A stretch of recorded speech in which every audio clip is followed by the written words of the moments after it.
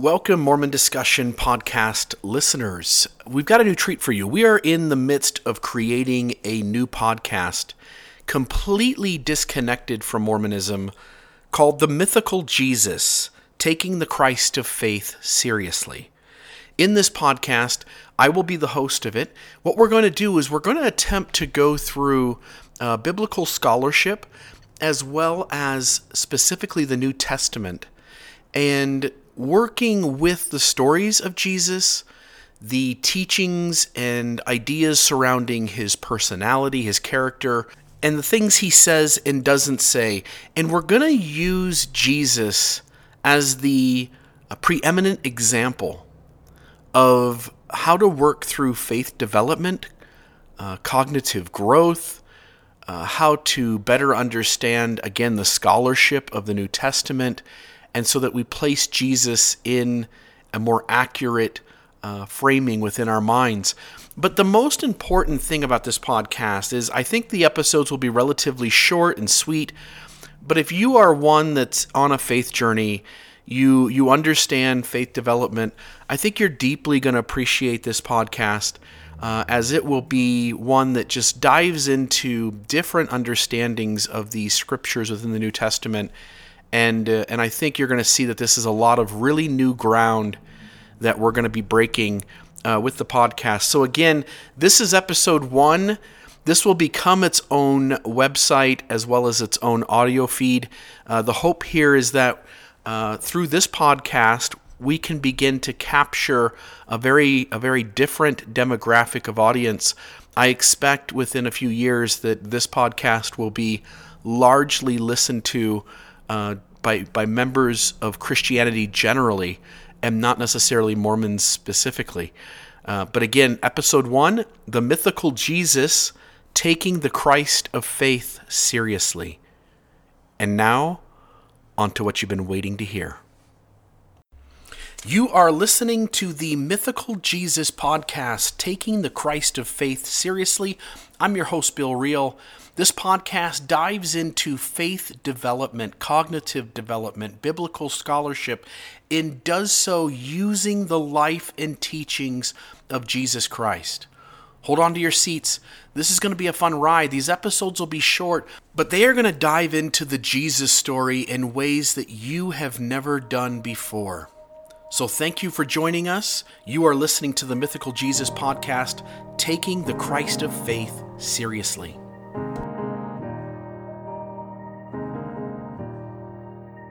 Come thou fount of every blessing, tune my heart to sing thy grace. Streams of mercy never ceasing, call for songs of loudest praise.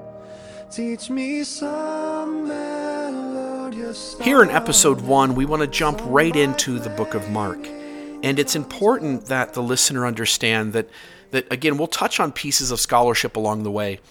We don't really know who the first 4 Gospels are written by. We attribute the names Matthew, Mark, Luke, and John, and the best biblical scholarship, and we will often refer to the best biblical scholarship. I'm open to the idea that there are other opinions and perspectives, and it doesn't necessarily mean just because something is the most popular perspective among scholars that it's the correct perspective, but it's the one that we're going to usually fall to here, and if we do make an exception, we'll mention that.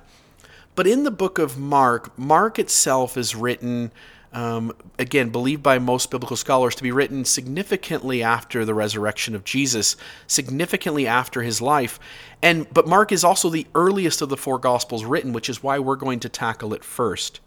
In Mark, chapter 1, and we're using the New Living Translation. I understand there's a multitude of translations out there, and I don't want to get into a debate of which one's the best or the worst. This is just the one I'm using.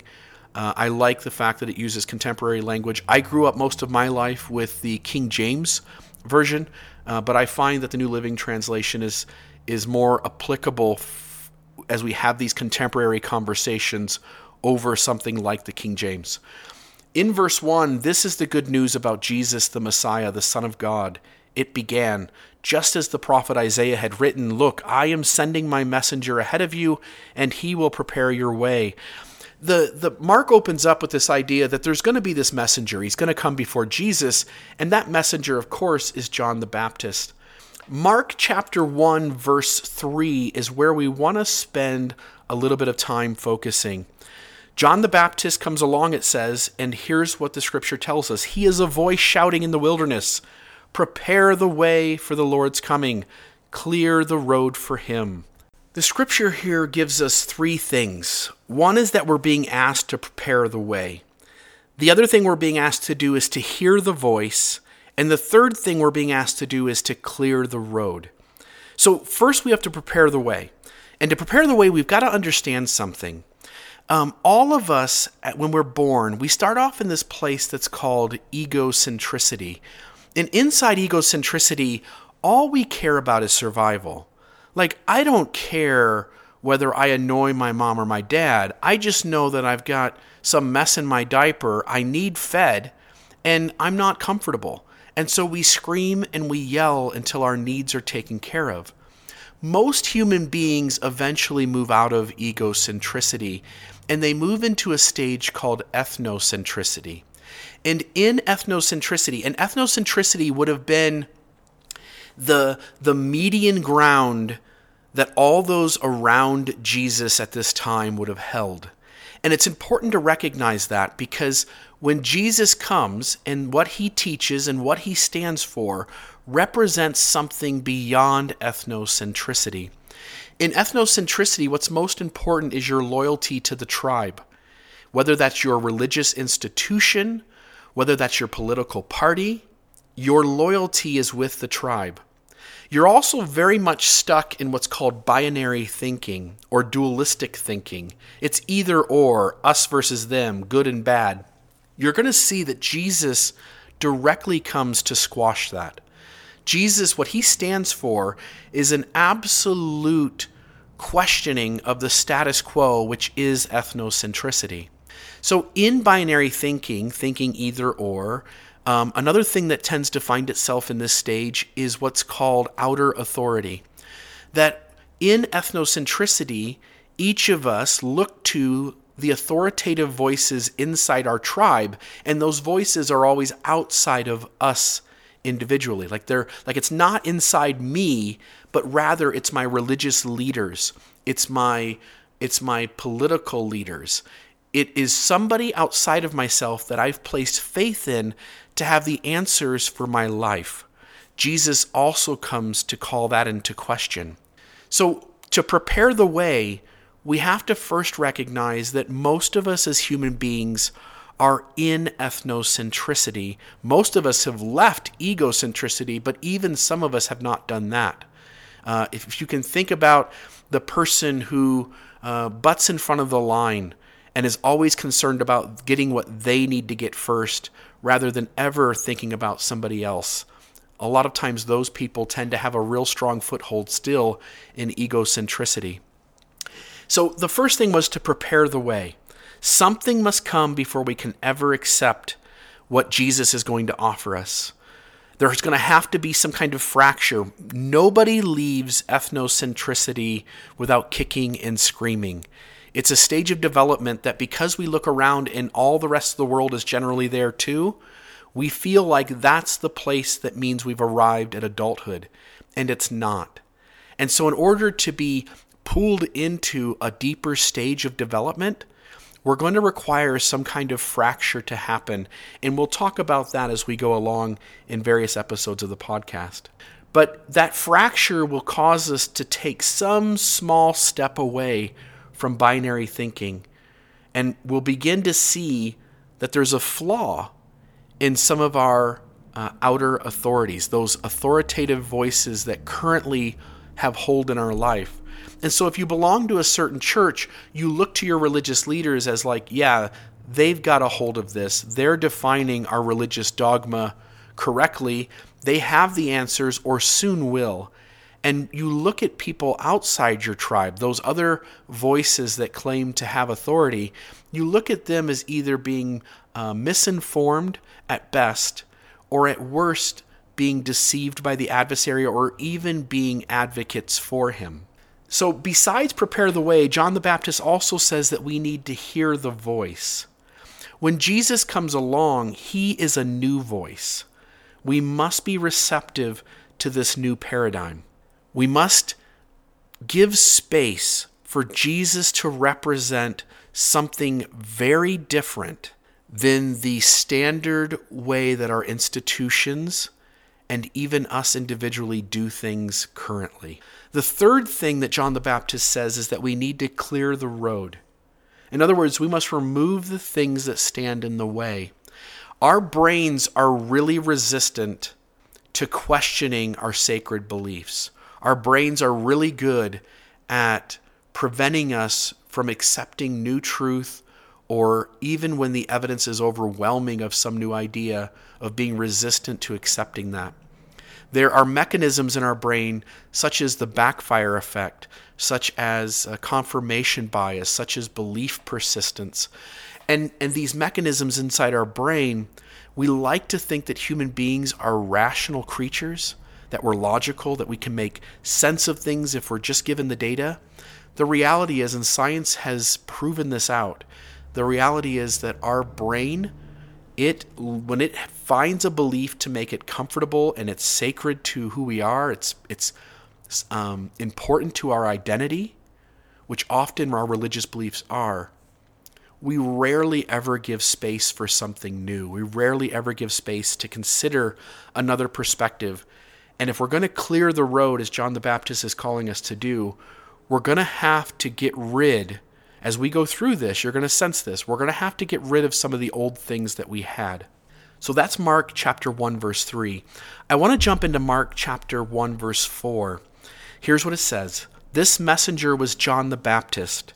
He was in the wilderness and preached that people should be baptized to show that they had repented of their sins and turned to God to be forgiven. John the Baptist, we are told, came to prepare the way. He speaks of one who comes after, and he points to that one as bigger and more important.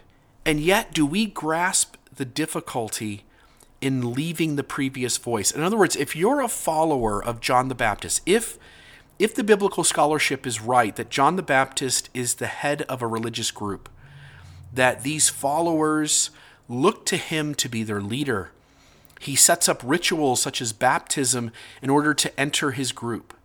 Do we recognize the difficulty? It's one thing to be in 2018, to attend a church, to have that church preach the New Testament to you, and then to agree to join that group.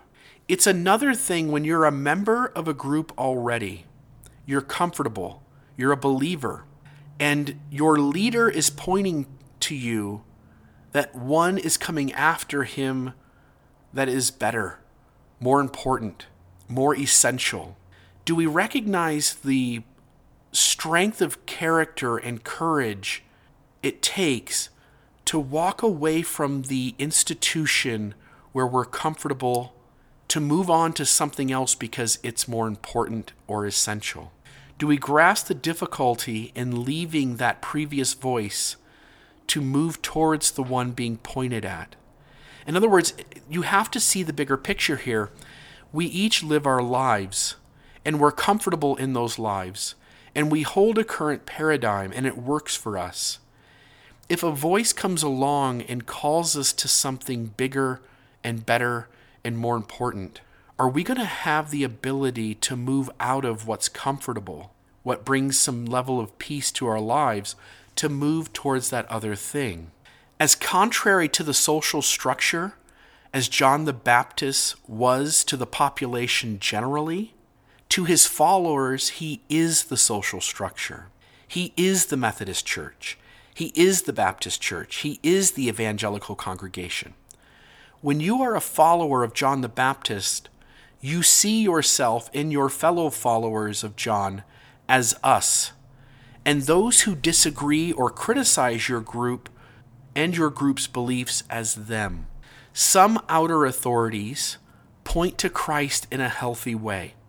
There are lots of religious institutions within Christianity, and I'm not devaluing institutions outside of Christianity, but for the sake of this podcast, we're speaking about Christ, and so it's easier to frame things within Christianity.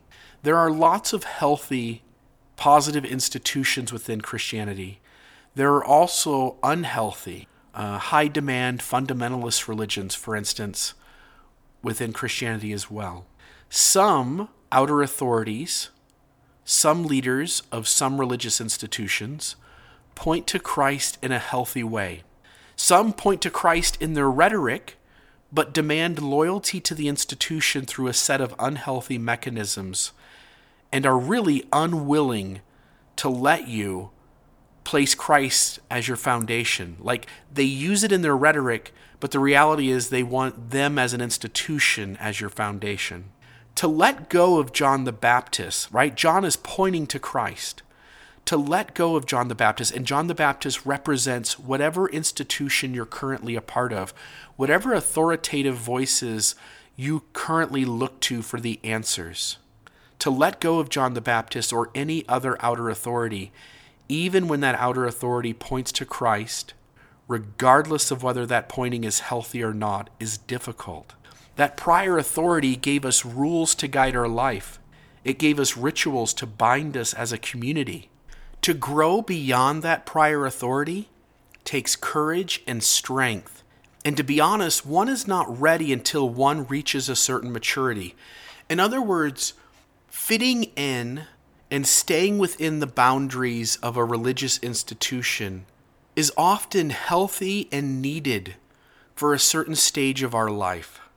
It's important at a certain space in our life to be rule-bound, to see consequences for rules and to know that there's laws and that all of us have to follow the laws and rules and policies and procedures all the time. And that when we fall short of that, there's a consequence.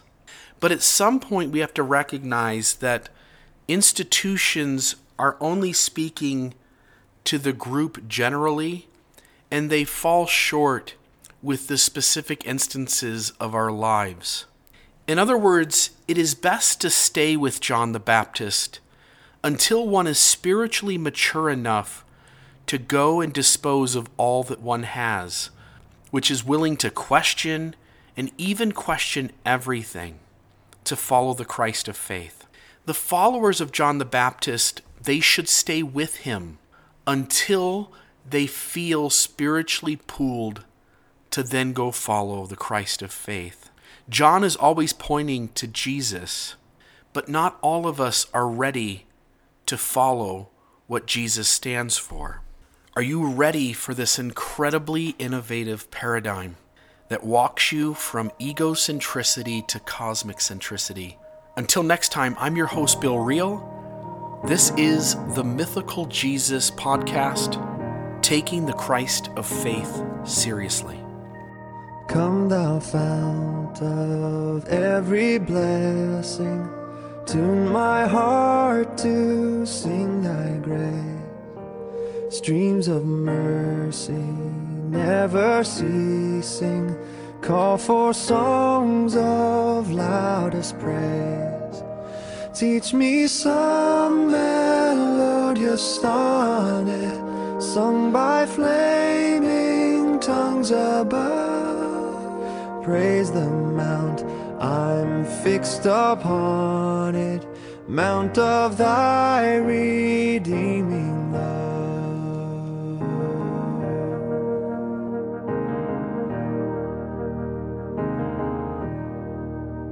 Here I raise my Ebenezer, here by thy great help I've come, and I hope by thy good pleasure safely to arrive at home.